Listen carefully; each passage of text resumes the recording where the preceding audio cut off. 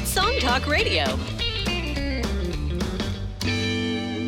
Welcome to Song Talk Radio, the show with songwriters talking to other songwriters about the craft of songwriting. We share tips, tools, and techniques, and together we all become better at writing songs. I'm your host, Neil Modi, and with me, my co-host, Phil Emery. How you doing, Phil?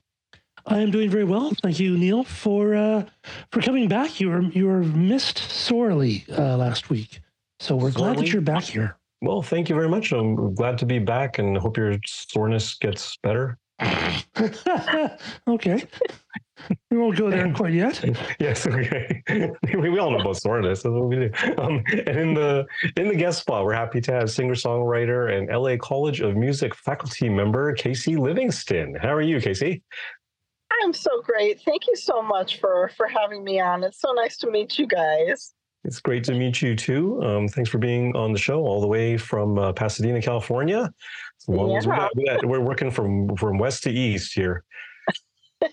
I'm somewhere in the middle.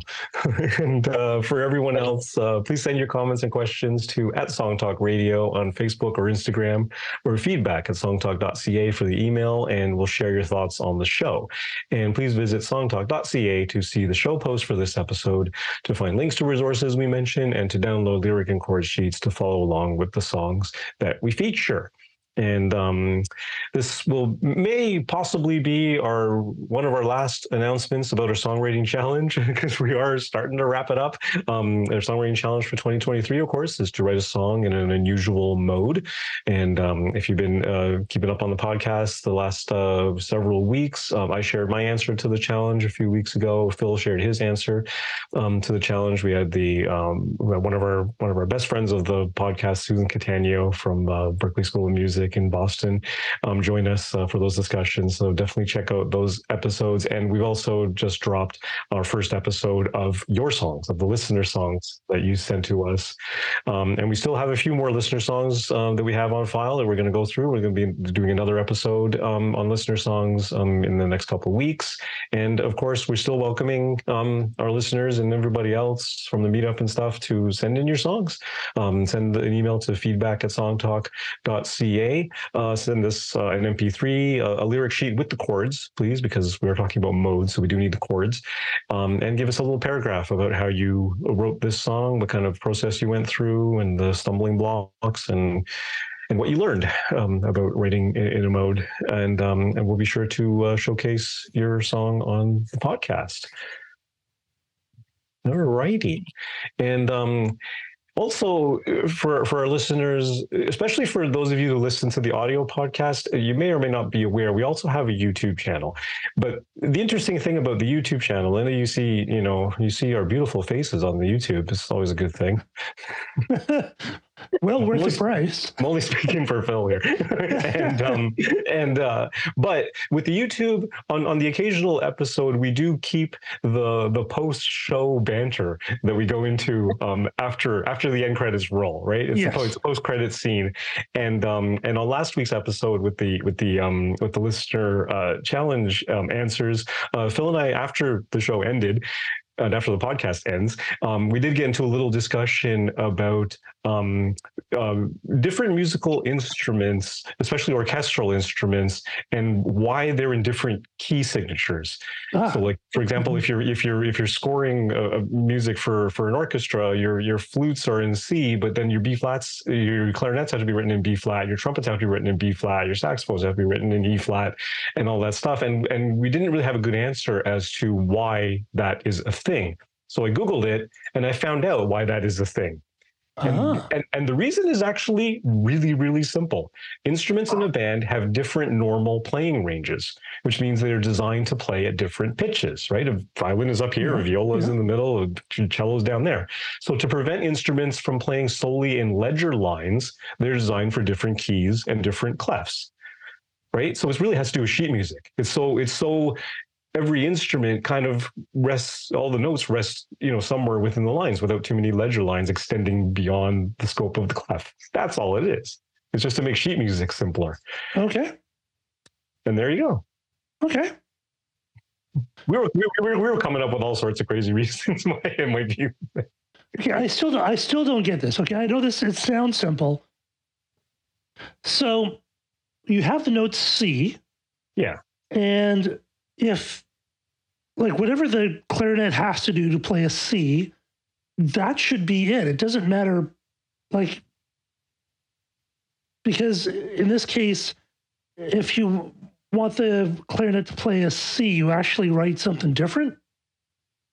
Well, you see, but the thing is, the clarinet is not going to play the same C as the flute is playing. The clarinet is a lower pitched instrument, right? The flute may be playing a C that's the middle, the FACE of the treble clef, the third space in the treble clef, right? The clarinet may be playing, a G that's lower than that. So if it was in the same clef, or in the same key signature, the G would actually be 3 ledger lines below the staff. Ledger lines are the extra lines you put underneath the staff to create extra lines on the staff. But if you move that key signature into a B flat, then you've only got maybe 1 ledger line, because then that G moves up to like an A or something, right? Like it's so everything sort of averages inside the clefs without too many extra ledger lines. Okay, I still don't understand why you just can't call what the clarinet's playing a C, regardless what the figurings are. If it sounds like a C, it should be a C. I don't know. Yeah. I think people just like to be different. Yeah, and this webpage I did find was also says later on, the truth is the origin of music that we play today doesn't have an epiphany moment where it was all designed in a single summer. Music has grown and evolved with multiple systems overlapping each other over the course of hundreds of years. Many instruments' designs have not changed for hundreds of years. So that's also part of the reason why things differ. Yeah. Just because of history. But we will put a link in the show post. Interesting. It is an interesting to this article. Thing, It's an interesting thing. I don't even remember how we got into that discussion in the first place, but anyway. It was fascinating either way. It was fascinating either way. I mean, I did some scoring back in the day when I was in high school, and it was like, transposing everywhere for different instruments. My goodness. Yeah. Oodles and oodles of fun. Yes. Okay. All right. So Kasey, now you've got a little introduction that you provided to us. Few things are as exciting as being a teenager with talent and a dream. Look, excuse me. Located in the heart of the entertainment industry, the Los Angeles College of Music faculty are currently touring and working with music's top stars and can give musical teens a leg up, an inside track on the competition. Kasia Livingston is on the songwriting faculty at the Los Angeles College of Music and is inspiring the next generation of songwriters. Welcome to Song Talk Radio, Kasey. Thank you so much. Thank you. I can't take credit for the intro, so I realized I would probably never say, that's me just inspiring people all day. That's very kind of written by someone else, but thank you. It's a really lovely intro. Yeah. Well, for sure. Now, we know a little bit more about you just from your publicist and stuff, that you had a long and illustrious background writing for many popular artists. How did you get started in the music business, and how did you get started as a songwriter? Oh, that's nice of you to ask.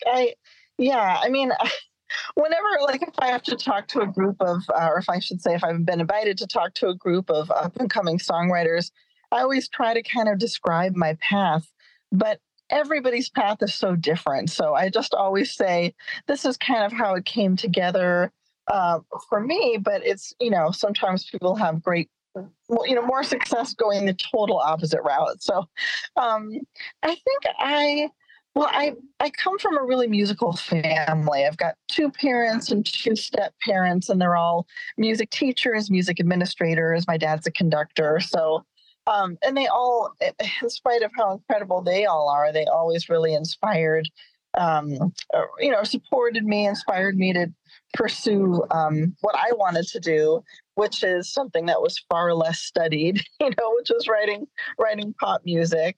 But I've always have been quite shy, just, really started to become kind of obsessed with writing music, but just would only show songs really to my dad and my family and maybe like a friend or 2. And I was really shy about singing the songs too, which is kind of a big stumbling block to showing the songs. But my dad, being a conductor and a music administrator, he was the dean of the music school at USC for almost, which is University of Southern California out here, for almost 20 years. And just through his sort of fundraising and trying to bring industry people, because he's a conductor, but he's always been like a pop music fan and introduced me to some of the stuff I love, the Steely Dan and Doobie Brothers and James Taylors of the world. Not that there are more, they're all kind of one of a kind. And so he actually happened to have a couple connections in the industry. And I was, I also got a music ed degree, but really this is my passion. And I was just kind of doing odd jobs, working as a nanny or office assistant, a little frightened to actually try to teach in a classroom, and a little frightened to show my songs to anyone.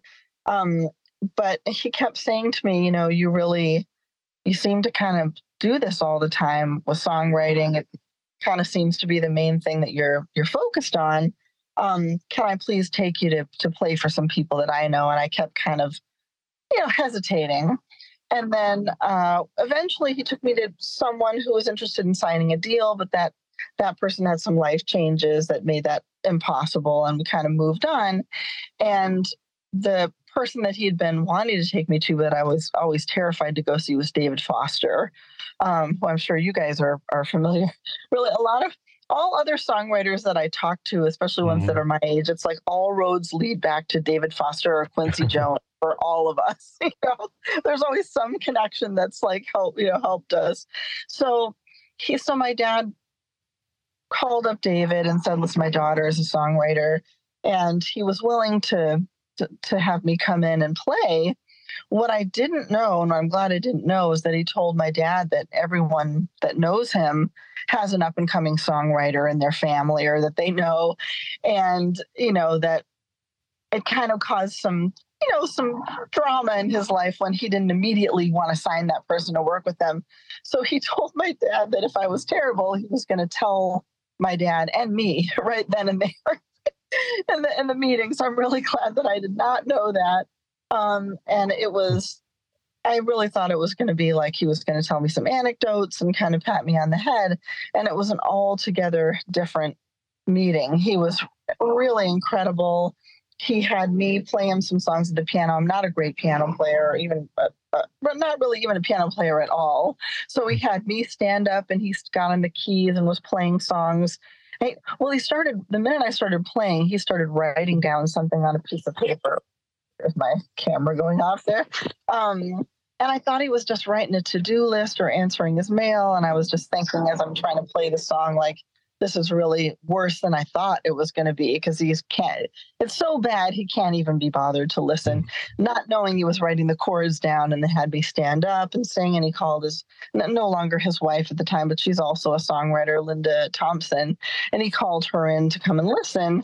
And then within the next few months, my whole life turned around. He had a publishing company, and he had me play for Warner Chappell and Peer Music and signed me in a co-venture with his publishing company and Warner Chappell. So it was kind of like one of those stories where you think everything is going to really be terrible, and your dream starts to come true.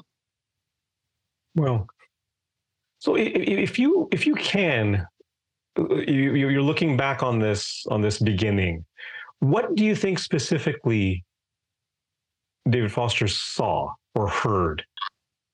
I really don't know, because I have a weird nasal androgynous singing voice and just play block chords on the piano. I think we just caught him on a good day.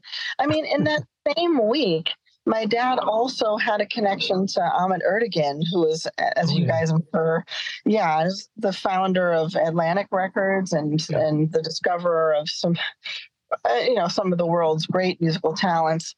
And we also played for him, which was, I was so honored. Far more deserving people should have gotten that opportunity, but he had a very different reaction. He was like, you need more excitement in your songs. And he was really polite and kind to us, but clearly didn't really, see the potential at that moment. So I really don't know. I feel just very lucky that we happened to catch David on that day.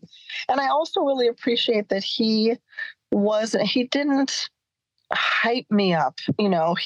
He said, I've got a publishing company. I think you should get a publishing deal. I had never heard of a publishing deal at that point. So he didn't sell me a lot of crazy stories about like, oh, you're going to be this or that. He really was just like, I believe in you. I think I see a lot of potential. Try writing this song for this movie. So he really was, supportive in an amazing way, and that he offered to sign me and work with me, but also very kind of realistic about how things go. And I think that combo I was really thankful for. So you've written some hit songs. You've done stuff with the Britney Spears and Pussycat Dolls and all those. When you're writing for that, what kinds of things are you looking out for in your own songs, or what kind of things do you do to kind of make it work in that world? Because I think a lot of people would be interested in being able to achieve that kind of result. But so what do you listen for in your own songs, or what kind of rules do you use to produce these things? Oh my gosh. I mean, it's hard to say, because when I'm writing the bulk of what just happens, I feel like I'm in a certain kind of zone. It doesn't mean that I'm necessarily writing a great song, because it's super hit or miss. But there's something that kind of takes over where I feel like I'm not in a conscious zone really thinking about things. I know most other writers that I know, especially ones that do exclusively lyrics, or they do lyrics and other things, are writing down a lot of things. Like the tactile experience is really helpful, and seeing words in front of them. I never do that, because the minute I can see anything I've written down, I immediately think it's terrible. So, I'm not really thinking too much at all. For the most part, I think like the muse for me is always artist voices that I'm excited about. And so when I'm getting into that zone, and also the challenge of, you meet someone that you want to work with, and then I love the idea of working as a team and establishing, working towards some type of a goal, bringing back a song to them that they're going to be excited about. So those are the things that kind of like set the wheels turning. But usually when I'm writing, I'm kind of in my mind sort of like an amalgam of, sorry, it's just a little distraction on the phone there.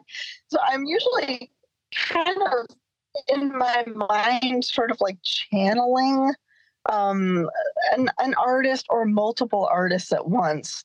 And I really am glad that I can't at all see myself when I'm doing it, because I'm probably doing a lot of weird like faces and body movements. And, like if you're in your kitchen and you're kind of pacing around and you're pretending to be like Mary J. Blige or something like that.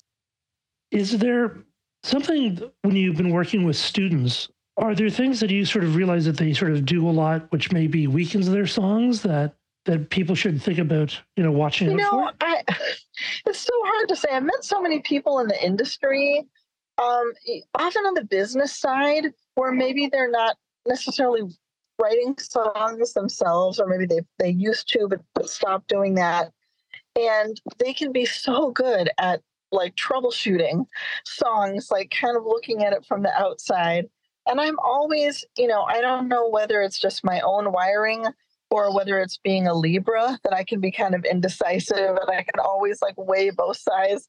When I'm listening to student songs, I might have a strong feeling about something, but I communicate it to them and I say, look, this is just my opinion. This is how I'm reacting to this. But usually what I'm scanning for, and something that I know that I do, is if there's a part, like obviously when, this, when we write, we're not always writing like the literal truth of what's happening. We're often using metaphors, or we're kind of imagining, taking a real story as a jumping off point and then exaggerating it or morphing it into something that more people can relate to. So we kind of start there. But there's this concept that I started thinking about after starting teaching called emotional honesty, where it might not be that you are talking about the exact thing that's going on, but the emotion in it has to be genuine somehow. And so when I hear students play their songs, often there will be sections where it's like what I really 100% believe what they're showing me in the song. And then maybe there'll be like a little moment where I feel like they're disconnecting or they're pulling back or they're unsure. And I know that when I am writing, maybe there's a section I don't love in my own song, and I do that too. So that's usually what I'm scanning for. And then obviously, like if I feel like maybe they could make better use of this melody, the lyric space that they have over the melody to tell more of the story. Maybe I feel like they've been a little redundant. There's like those kind of odds and ends, and then restructuring things. Sometimes reharmonizing things too. If they've got something that feels so strong, but it feels like it calls for a chord change. Sometimes even with my very limited abilities, I'll jump on the keys and kind of say like, oh, what about if we try this? But it's always for the students to decide. Sometimes all I'm doing is opening a door of an idea that maybe something different could happen here, but I might not have the right idea, but I might be targeting a place where they can start to look at their own song. And if sometimes they incorporate the change and they love it, and so that's sort of what I'm there for. But if you incorporate the change and you no longer love your song, there's kind of no point in making that change, because who else is going to love your song if you don't love it, as you're performing it. So I just do the best that I can trying to evaluate the songs, but I'm always very cautious about sometimes the genre. If it's a genre that I don't listen to a lot, I want to be cautious about respecting different kind of norms and things that there might be in that genre that I might not be familiar with, and always want to be cautious to try not to try and wreck someone's song just because I have the wrong idea about editing it. And I get a lot of feedback from other students in the classroom too. Mm-hmm. It's really exciting to be. Oh, sorry. Yeah, I was just wondering. Excuse me. I was just wondering about something that Phil was alluding to before, like writing. Like, what to you are the characteristics of a good pop song? Oh my gosh! I mean, I think I've thought about it so much. I never really thought about it at all, actually, before I started teaching. Yeah. So it's really been like the last 10 years. It's like, oh, like, why do I do this? And and really, I guess the only thing that I've found has been like this sort of overarching, like this always has to be true in some capacity, is that emotional honesty thing. And I tell students, like, when I was 18, 19, and Alanis Morissette was coming out, I was listening to the songs like, oh, these are really catchy. But then I would critique, like, oh, she's talking about ironic, but that's not really ironic. I thought I knew everything. Yep. That age. You weren't wrong. That was wrong about most things. I was like, why can't we go back to the 70s? That's when the music was last good. And then my whole career has been meeting the songwriters. And so, you hear a novelty song. I'm sure you guys have found this too. You hear a song that would be categorized as a novelty song that's a hit song. And I guess I never have said like, oh, they're just trying to be cheesy, because I don't know the person that wrote it. So, who am I to say? But I hear a lot of other people saying like, oh, they're selling out. They're trying to be too pop. They're trying to be too this. And I've so often found now that if a song comes out that has a gimmick to it or something where people would say like, oh, this is kind of superficial, often I'll know someone who's participated in it, and I'll be able to recognize like, oh, I think they were talking about this. There's always someone in the mix. It might not be everyone, but someone in the mix that's writing one of those songs that could be categorized as more superficial, that's really feeling it. They're not trying to trick anybody. Like, this is their emotional honesty.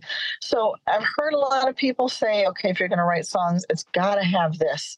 And then the next day, someone else will give an emphatic talk about songwriting. It's got to have this. And it's the opposite of what the last person said. I feel like I have no knowledge about what really makes a good song, but I think that thing where somebody who's creating some of the material in the song being really connected into their emotions seems to be pretty crucial. And of course, other people then can edit it. Most of the times, if I'm, really emoting as I'm writing, there's a lot of editing that happens before it kind of is ready for the world in a capacity. So, but that, kind of diamond in the rough seems to be the emotional connection I found. Yeah, we have another frequent guest on our show, Blair Packham, he was in a band called the Jitters, Canadian rock band back in the '80s and stuff, and he teaches songwriting as well, and he tends to say the same thing, that it does depend a lot on genre and all these other things, but at the end of the day, if he emotionally connects with the song, then that's what really counts as a listener. Of course, you can be fooled. Sometimes somebody isn't really feeling it, but they're, because some people, the more cerebral things about it, like the challenge, trying to be really intentional, sometimes that's inspiring to them too. So sometimes students, will play a song and I'm like trying to blink back tears because I have to talk about it afterwards, and it's kind of an interesting, like I almost feel like I don't deserve, I'm getting emotional just thinking about it. I feel like I don't really deserve the honor of being at this place with them where they're just really starting in their careers. And these are the songs that are, that they're going to be the most excited about, that are going to propel them to the next thing. When I react to the songs, it can be both a mix of like really being moved by the song, but being in awe of what they can do. And they're so young, usually students, remembering myself at that age, just like racing home to watch Scooby-Doo reruns and, eating marshmallows and peanut butter cups. So like I get really emotional about what they can do. And then sometimes they'll say, "Oh, that didn't actually happen at all. Like none of that is true." Yeah. But sometimes there can be a lot of emotion that's just kind of swirling within us. And the song is just a place where we can pour all of it, even if nothing literal is like what they're actually experiencing. I feel like there is still that emotional connection, even if the subject matter is totally different to their life. Yeah, I mean, there's something that I've heard more recently actually spelled out, even though I kind of know what it meant already, but just to sort of spell it out, the difference between, like you say, emotional truth, the difference between truth and being factual. Oh, that's a great distinction. I never thought about it like that, but I love that, factual versus truth. That's a great way to explain it. Because they always say, like, if you want to be specific in your song about details, place and time and texture and what things sounded like or looked like, or visual imagery and things like that, they don't necessarily have to be literal, factual the way that it happened. It could be. There's always this balance point about how distanced you are from your subject matter. You're not writing a novel, right? You're not being quite literal about what it is, and you're not being completely abstract about it either and masking it all in metaphor. But there's a balance point in there somewhere where you're right, expressing emotional truth without being super specific about the story or the content. Yeah, and I think what you're getting at too, like, I think contrast within songs can be something that can be really effective. Like having, like you were saying, some things that are metaphor and then other things that's very tangible, person to person kind of language. Some things that are kind of vague enough that everyone can relate to them, and then some details that are so specific that they're unforgettable. Like those kind of contrasting elements in songs, melodies, sections of melodies that are like almost nursery rhymey. They're so easy to sing with, and then later in the song, maybe you have one that would be really challenging to sing. Like that kind of contrast seems to work really nicely too. Yeah, contrast is a great way of denoting different sections of your songs as well. So it's just one of the tools that songwriters can can use. Let's talk about Stick With You. Let's talk about the writing of that. What was that like? Yeah. Well, I always think it's so funny because, everything that I was writing in high school and college, pretty much all the songs that I played for David Foster that day, they're all like quirky, kind of in my own feeling, like angsty songs about unrequited love and bittersweet feelings. I love that cattail I'm seeing over there with you, Phil. That's Hobbs. But I got a buddy over there in the studio. Oh, Hobbs, did you say? Yes, Hobbs the cat. That's amazing. That's so adorable. Yeah. Oh, very, very sweet. Everyone in my family is allergic to cats, so I'm always excited to see them in any capacity. I don't think I am, but like dad, stepdad, all are. Yeah, so sorry. Back to songwriting. So, I got all these songs that I'm really emoting the most where, artists that have been muses for me have been like Bonnie Raitt and kind of like artists in that genre of kind of bluesy and like story songs. And then the weird sort of randomness of what songs of ours are chosen that, maybe have more exposure or some exposure. Often, and I find this with other songwriters too, they're not always representative of what we think is our style. So, like, I have a craggy voice. I like to sing low. And so here's this weird pop song that the melody is so high. Like, it's not a song that I walk around singing Stick With You a lot just because the melody is so high. So it's really out of, especially the chorus melody, it's really outside of like what's comfortable for me. But you just, that's the thing with the emotional honesty is something just takes you over and you're not really thinking about like, is this a song I'm going to want to keep on singing? It just kind of happens. So yeah. So as far as the writing, two of the first people that I met in the industry were Franny Goldie, who's a very much more successful than me songwriter, an entrepreneur of late, and then a wonderful, lovely writer-producer named Robert Palmer. Not the Robert Palmer that was also an artist that people might be familiar with from like 80s, 90s, a different one, who unfortunately has since passed away. And every time Robert picked up his guitar to play, it was just magic for me. Like melodies would come to me and ideas. So he was one of the first people I collaborated with. And then I also was collaborating a lot with Franny. She was signed to Warner Chappell, as was I. And it was my mission to get them together. I was like, these two people I love working with and, scheduling difficulties and everything. But finally it happened and we got together and we wrote maybe one of the worst songs in the history of songwriting. That was like a pop rock song. I don't remember it much. It took us like 11 sessions and then we tried to demo it. Nothing was working. And I've heard from other people that sometimes it's when you kind of capitulate, when you just kind of, I'm giving up on whatever this is, whatever's happening, is when something comes to you because the stakes are suddenly not so high and you feel this like freedom to just, and also the escape, like escaping from something where you don't feel like you're connecting with your authentic voice and muse. So after we finally finished the demo and put the nail in that coffin like forever, our Franny, who always was just an amazing go-getter, said, why don't we try messing around with another idea? And Robert very kindly got out his guitar, and I was so we all were just exhausted. But at a certain point, and Franny I'm always shy, so I'm working inside my own head, but Franny was always singing a lot of melodies because I think she's more comfortable in her skin and just throwing things out there.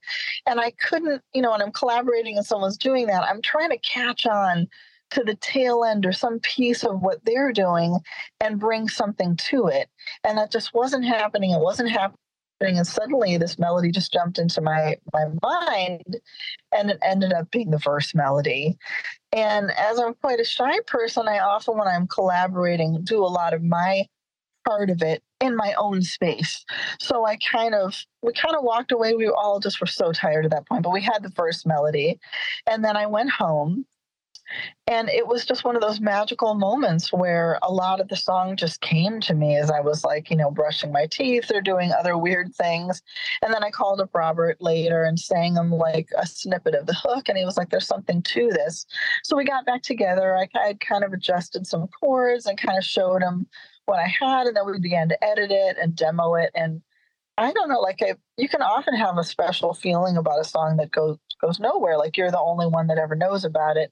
But in this case, I don't know, there was something, it felt like a good luck charm. I brought the CD of it, on a trip with me. I wasn't going to play it for anyone, but it just felt like a good luck charm. And there was that group, the Pussycat Dolls, but they had already finished their record. Franny had been really in communication with the team that was kind of working on that record. And I even, we even got together with another writer who had a song on the record. And I was like, that song is way too good. Like, there's no way we're getting on that record, even though I'm always optimistic and want to try. And Franny actually walked the song over to Ron Fair, who was one of the producers of the record. And she said he basically stopped the presses on the record, and they recorded it. It became their second single. So that's probably too much detail. Wow. No, it's perfect.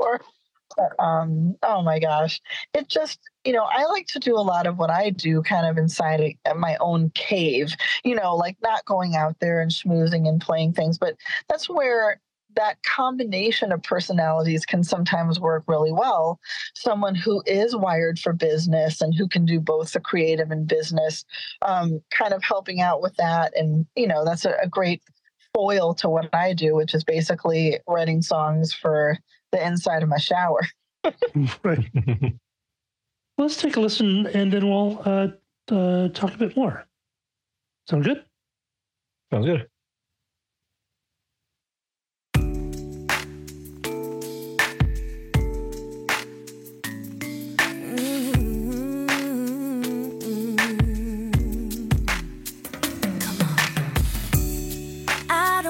Go another day, so I'm telling you exactly what is on my mind.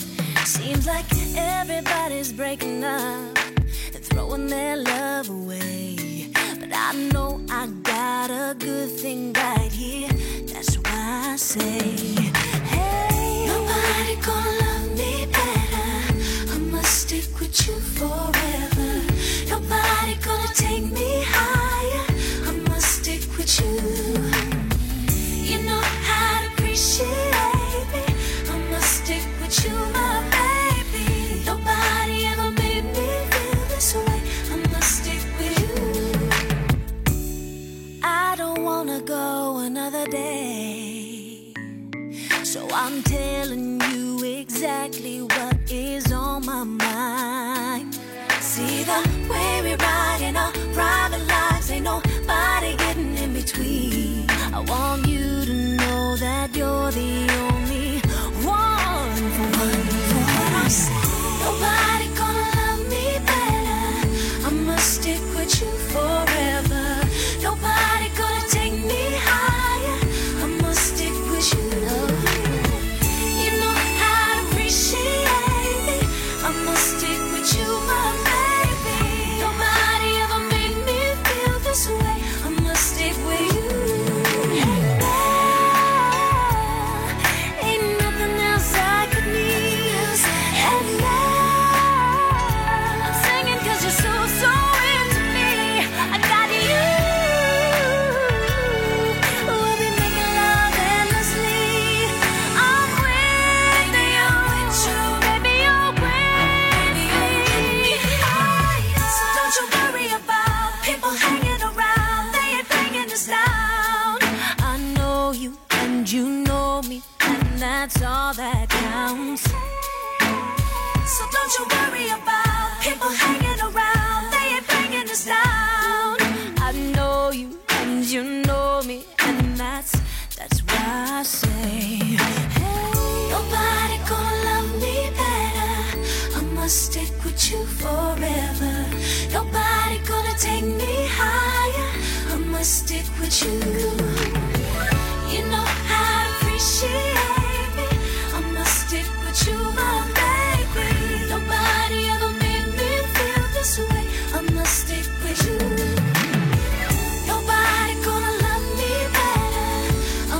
stick with you forever. Nobody gonna take me higher. I must stick with you. You know how to appreciate me. I must stick with you, my baby. Nobody ever made me feel this way. I must stick with you.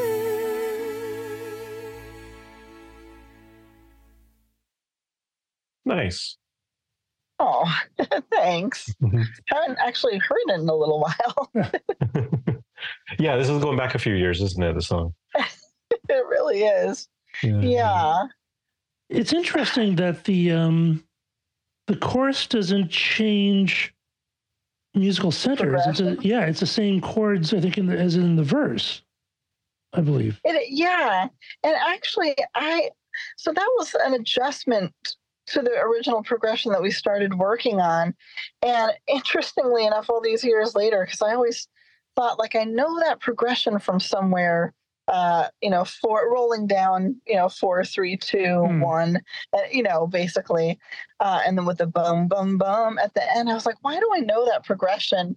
And later I discovered it was a song. I mean, obviously, lots of songs might use that progression, but it was a song actually that David Foster had co-written.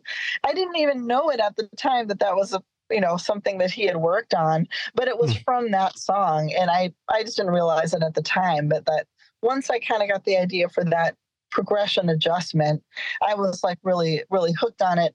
But actually in the second chorus, it does make an alteration to the progression. And that's one of the things that was edited, when I originally was working on it. I can't remember if I saved that progression alteration for the very end, but I think it was decided to bring it in a little bit sooner. So, and that's another, I guess, thing to think about with songwriting. Not always, but human beings seem to love hearing a melody and then hearing it repeated over a different progression. It's almost like subconsciously satisfying to us. I'm sure you guys are aware of that too, where you're hearing a different thing happening underneath on the same melody. It's because we get the predictability of that melody that we've already heard, but something kind of that defies our predictability.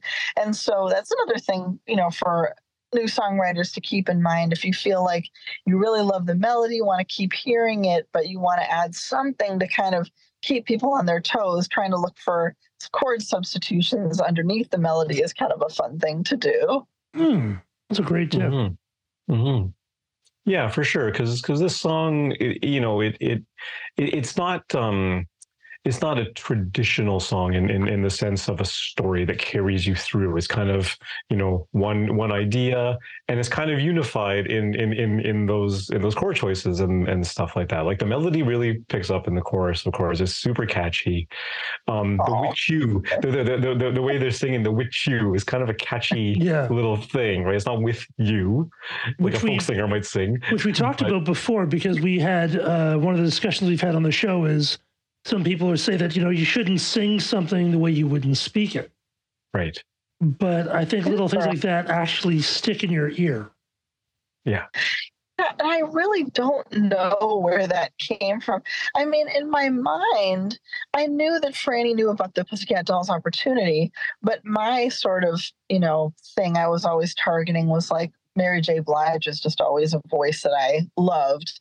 And so she really is a muse for a lot of writing. So in my mind, I think working on that, I was aware of that we could pitch the song to them. I was so thankful that they recorded it, because obviously it made a huge change to my life that they did.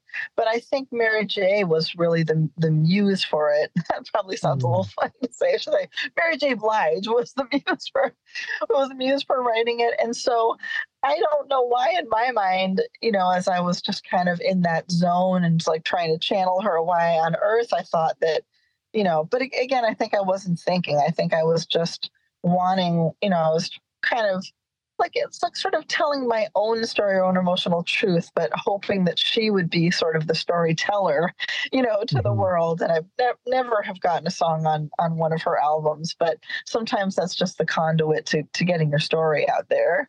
Well, what is that relationship like with the artist? Like, what you finished the song, you co-write it with somebody and you finish the song, then you just hand it off to the artist, and whatever they're going to do with it, they can do with it. No matter if they tweak a lyric even, or a pronunciation, or put the emphasis on the wrong syllable or something like that. Like, do they come back to you for feedback on that, or is that something that once it's handed off, it's handed off? Yeah, I mean, I think it kind of depends on your relationship with like the team of that artist. It depends on your, the status that you have in the industry. And I totally get that. Like, when you write something, you think, well, this is how it goes, and this is how everyone else will sing it. And, I think if something becomes a hit, then people become aware of exactly how to sing it, all of those infinitesimal, variations and, entering and exiting a note and dynamics and all of that.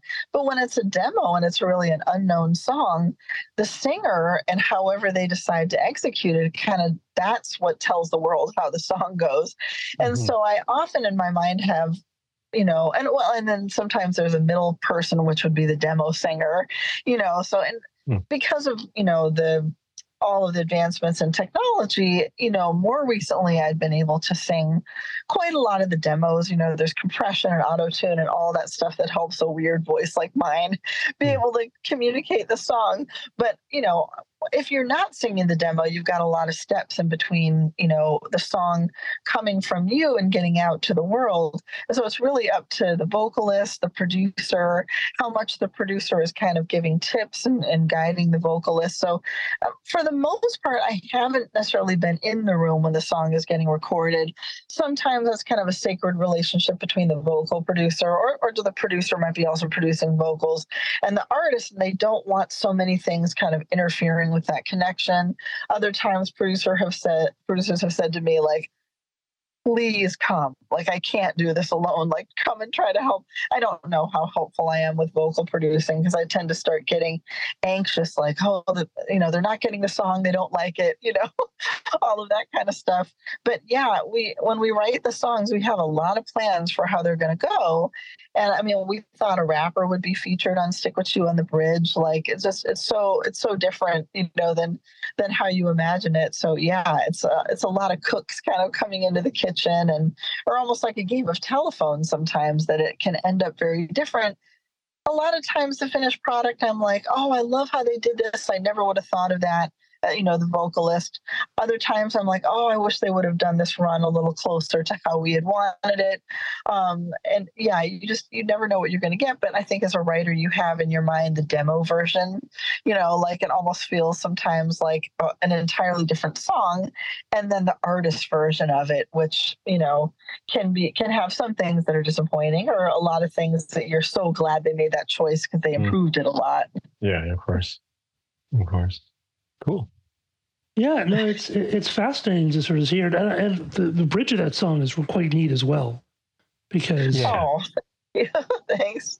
It's like if you thought you were already singing high, put on your seatbelt. Yeah. Gonna get higher. That's really another thing that I've become acutely aware of in the more recent past is that the bridge can actually be the high energy point of a song, higher than the chorus. Right, like you think the chorus notches it up, and then when the bridge notches up even further, that's often a cool thing to do. Yeah, and people can sometimes. Sorry, I'm hearing a little noise in the background here. Sorry. It can be exciting. I was actually just talking I was substituting for a class yesterday, and one of the students said, like, the bridge is always my favorite part. And I never really thought about that, but I think there are probably a lot of songs where the bridge is my favorite part too. Oh, yeah. It's almost like, you already were really satisfied with what you were having. And then someone was like, by the way, there's 2 desserts, or something like that. Yeah, You're exactly. like, what? It's going to be a raspberry gelato and a chocolate souffle. Like, you're not expecting that to happen. But I mean, they can be deal breakers for the song too. But the temptation is to always like, let's raise the stakes. Let's go, into the stratosphere, when sometimes, depending on the rest of the song that's surrounding it, maybe more what's called for is something more subdued or a reiteration of the pre-chorus or something like that. So it's, it's tempting to want to go there, but if it doesn't feel like you're loving it with your own song or it's resonating with other people, you can always try going the opposite direction. Like maybe it should be a breakdown right here. Like you never know what's going to be called for unless you're kind of listening to it in context. Yeah, of course. It always depends on the context, and this is not to say that every bridge needs to be the highest energy point of the song. It could be the lowest, or it could be somewhere in the middle. It doesn't. It really depends on what the song wants. I find for myself, it's usually that is much more of a gut instinct kind of decision to make. I'm like, this bridge just feels like it needs to be bigger, or this bridge just feels like it needs to be diminished. For me too. Bridges are always the most funnest thing to write for me. They're my favorite part.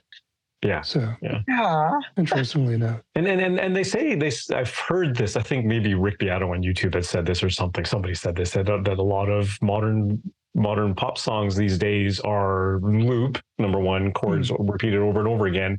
And it's like, it's not even verse, chorus. It's like chorus, no bridge. Yeah. And then a couple more choruses. And that's kind of it. Like it's just hook after hook after hook after hook.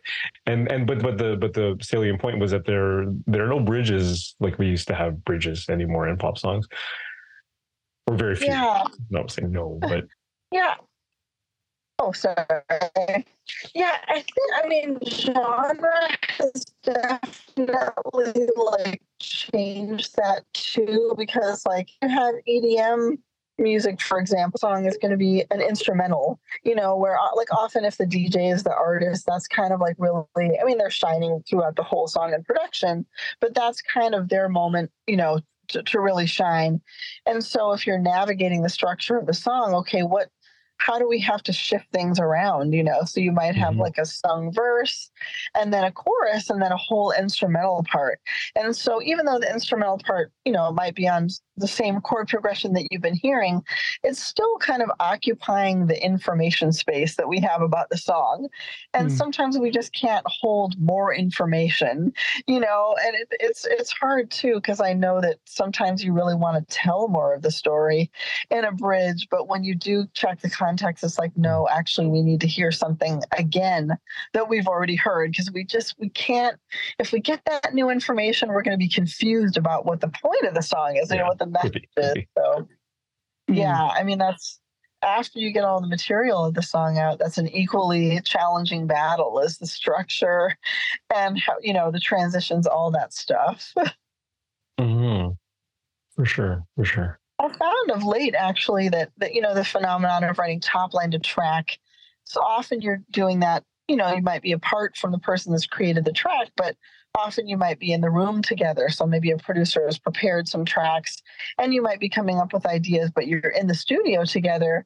It's, maybe the last 10, 15 years or so, it's often the case that if you get a couple verses and choruses, you might just start recording it, because that way you really get such an official context for the bridge. And, I feel kind of torn about it. In some cases, I feel like, maybe you missed something because you're jumping into writing or to recording, and getting an actual like demo started before you've written the bridge. You might not think of a bridge, but other times it kind of like saves us from our own indulgence, It says, okay, I really want to.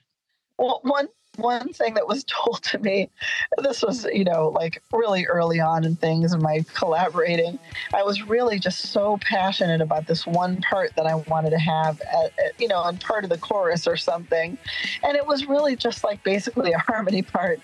And one collaborator said to me, that kind of sounds like the part, that you would like sing in your car on your own while you're listening to the song. I was like, okay, it's really kind of diplomatic way of saying this part is not going in the song. But, it's important to bring that passion to it, even if you don't win every battle about what the idea is going to be.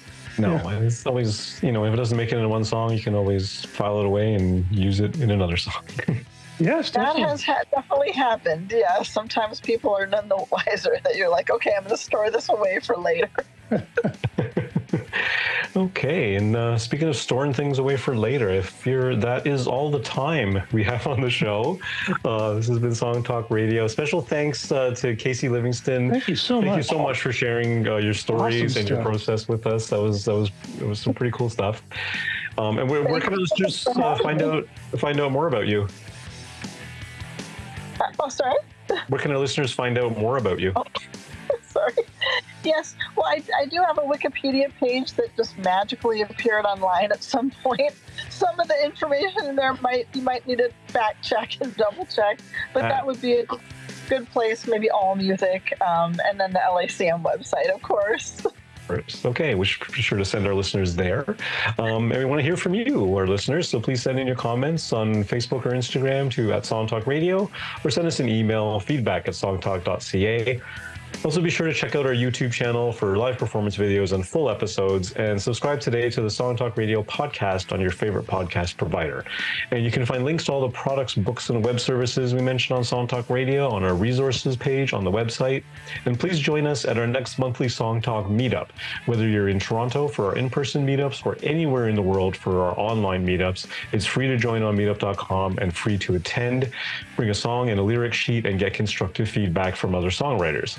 Stop by songtalk.ca for the link. You can follow me at neilmodi.com. You can follow Phil at philemery.ca. And Kasie, do you have a social media channel you'd like our listeners to visit you on? I'm so terrible at that. I think I have a Facebook page. That's about it.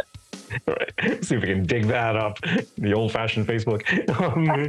And be sure to stop by the website, songtalk.ca, to browse past shows and find out how you can be a guest. Thanks for tuning in, and keep on writing. Good night, everyone. Keep those cards and letters coming.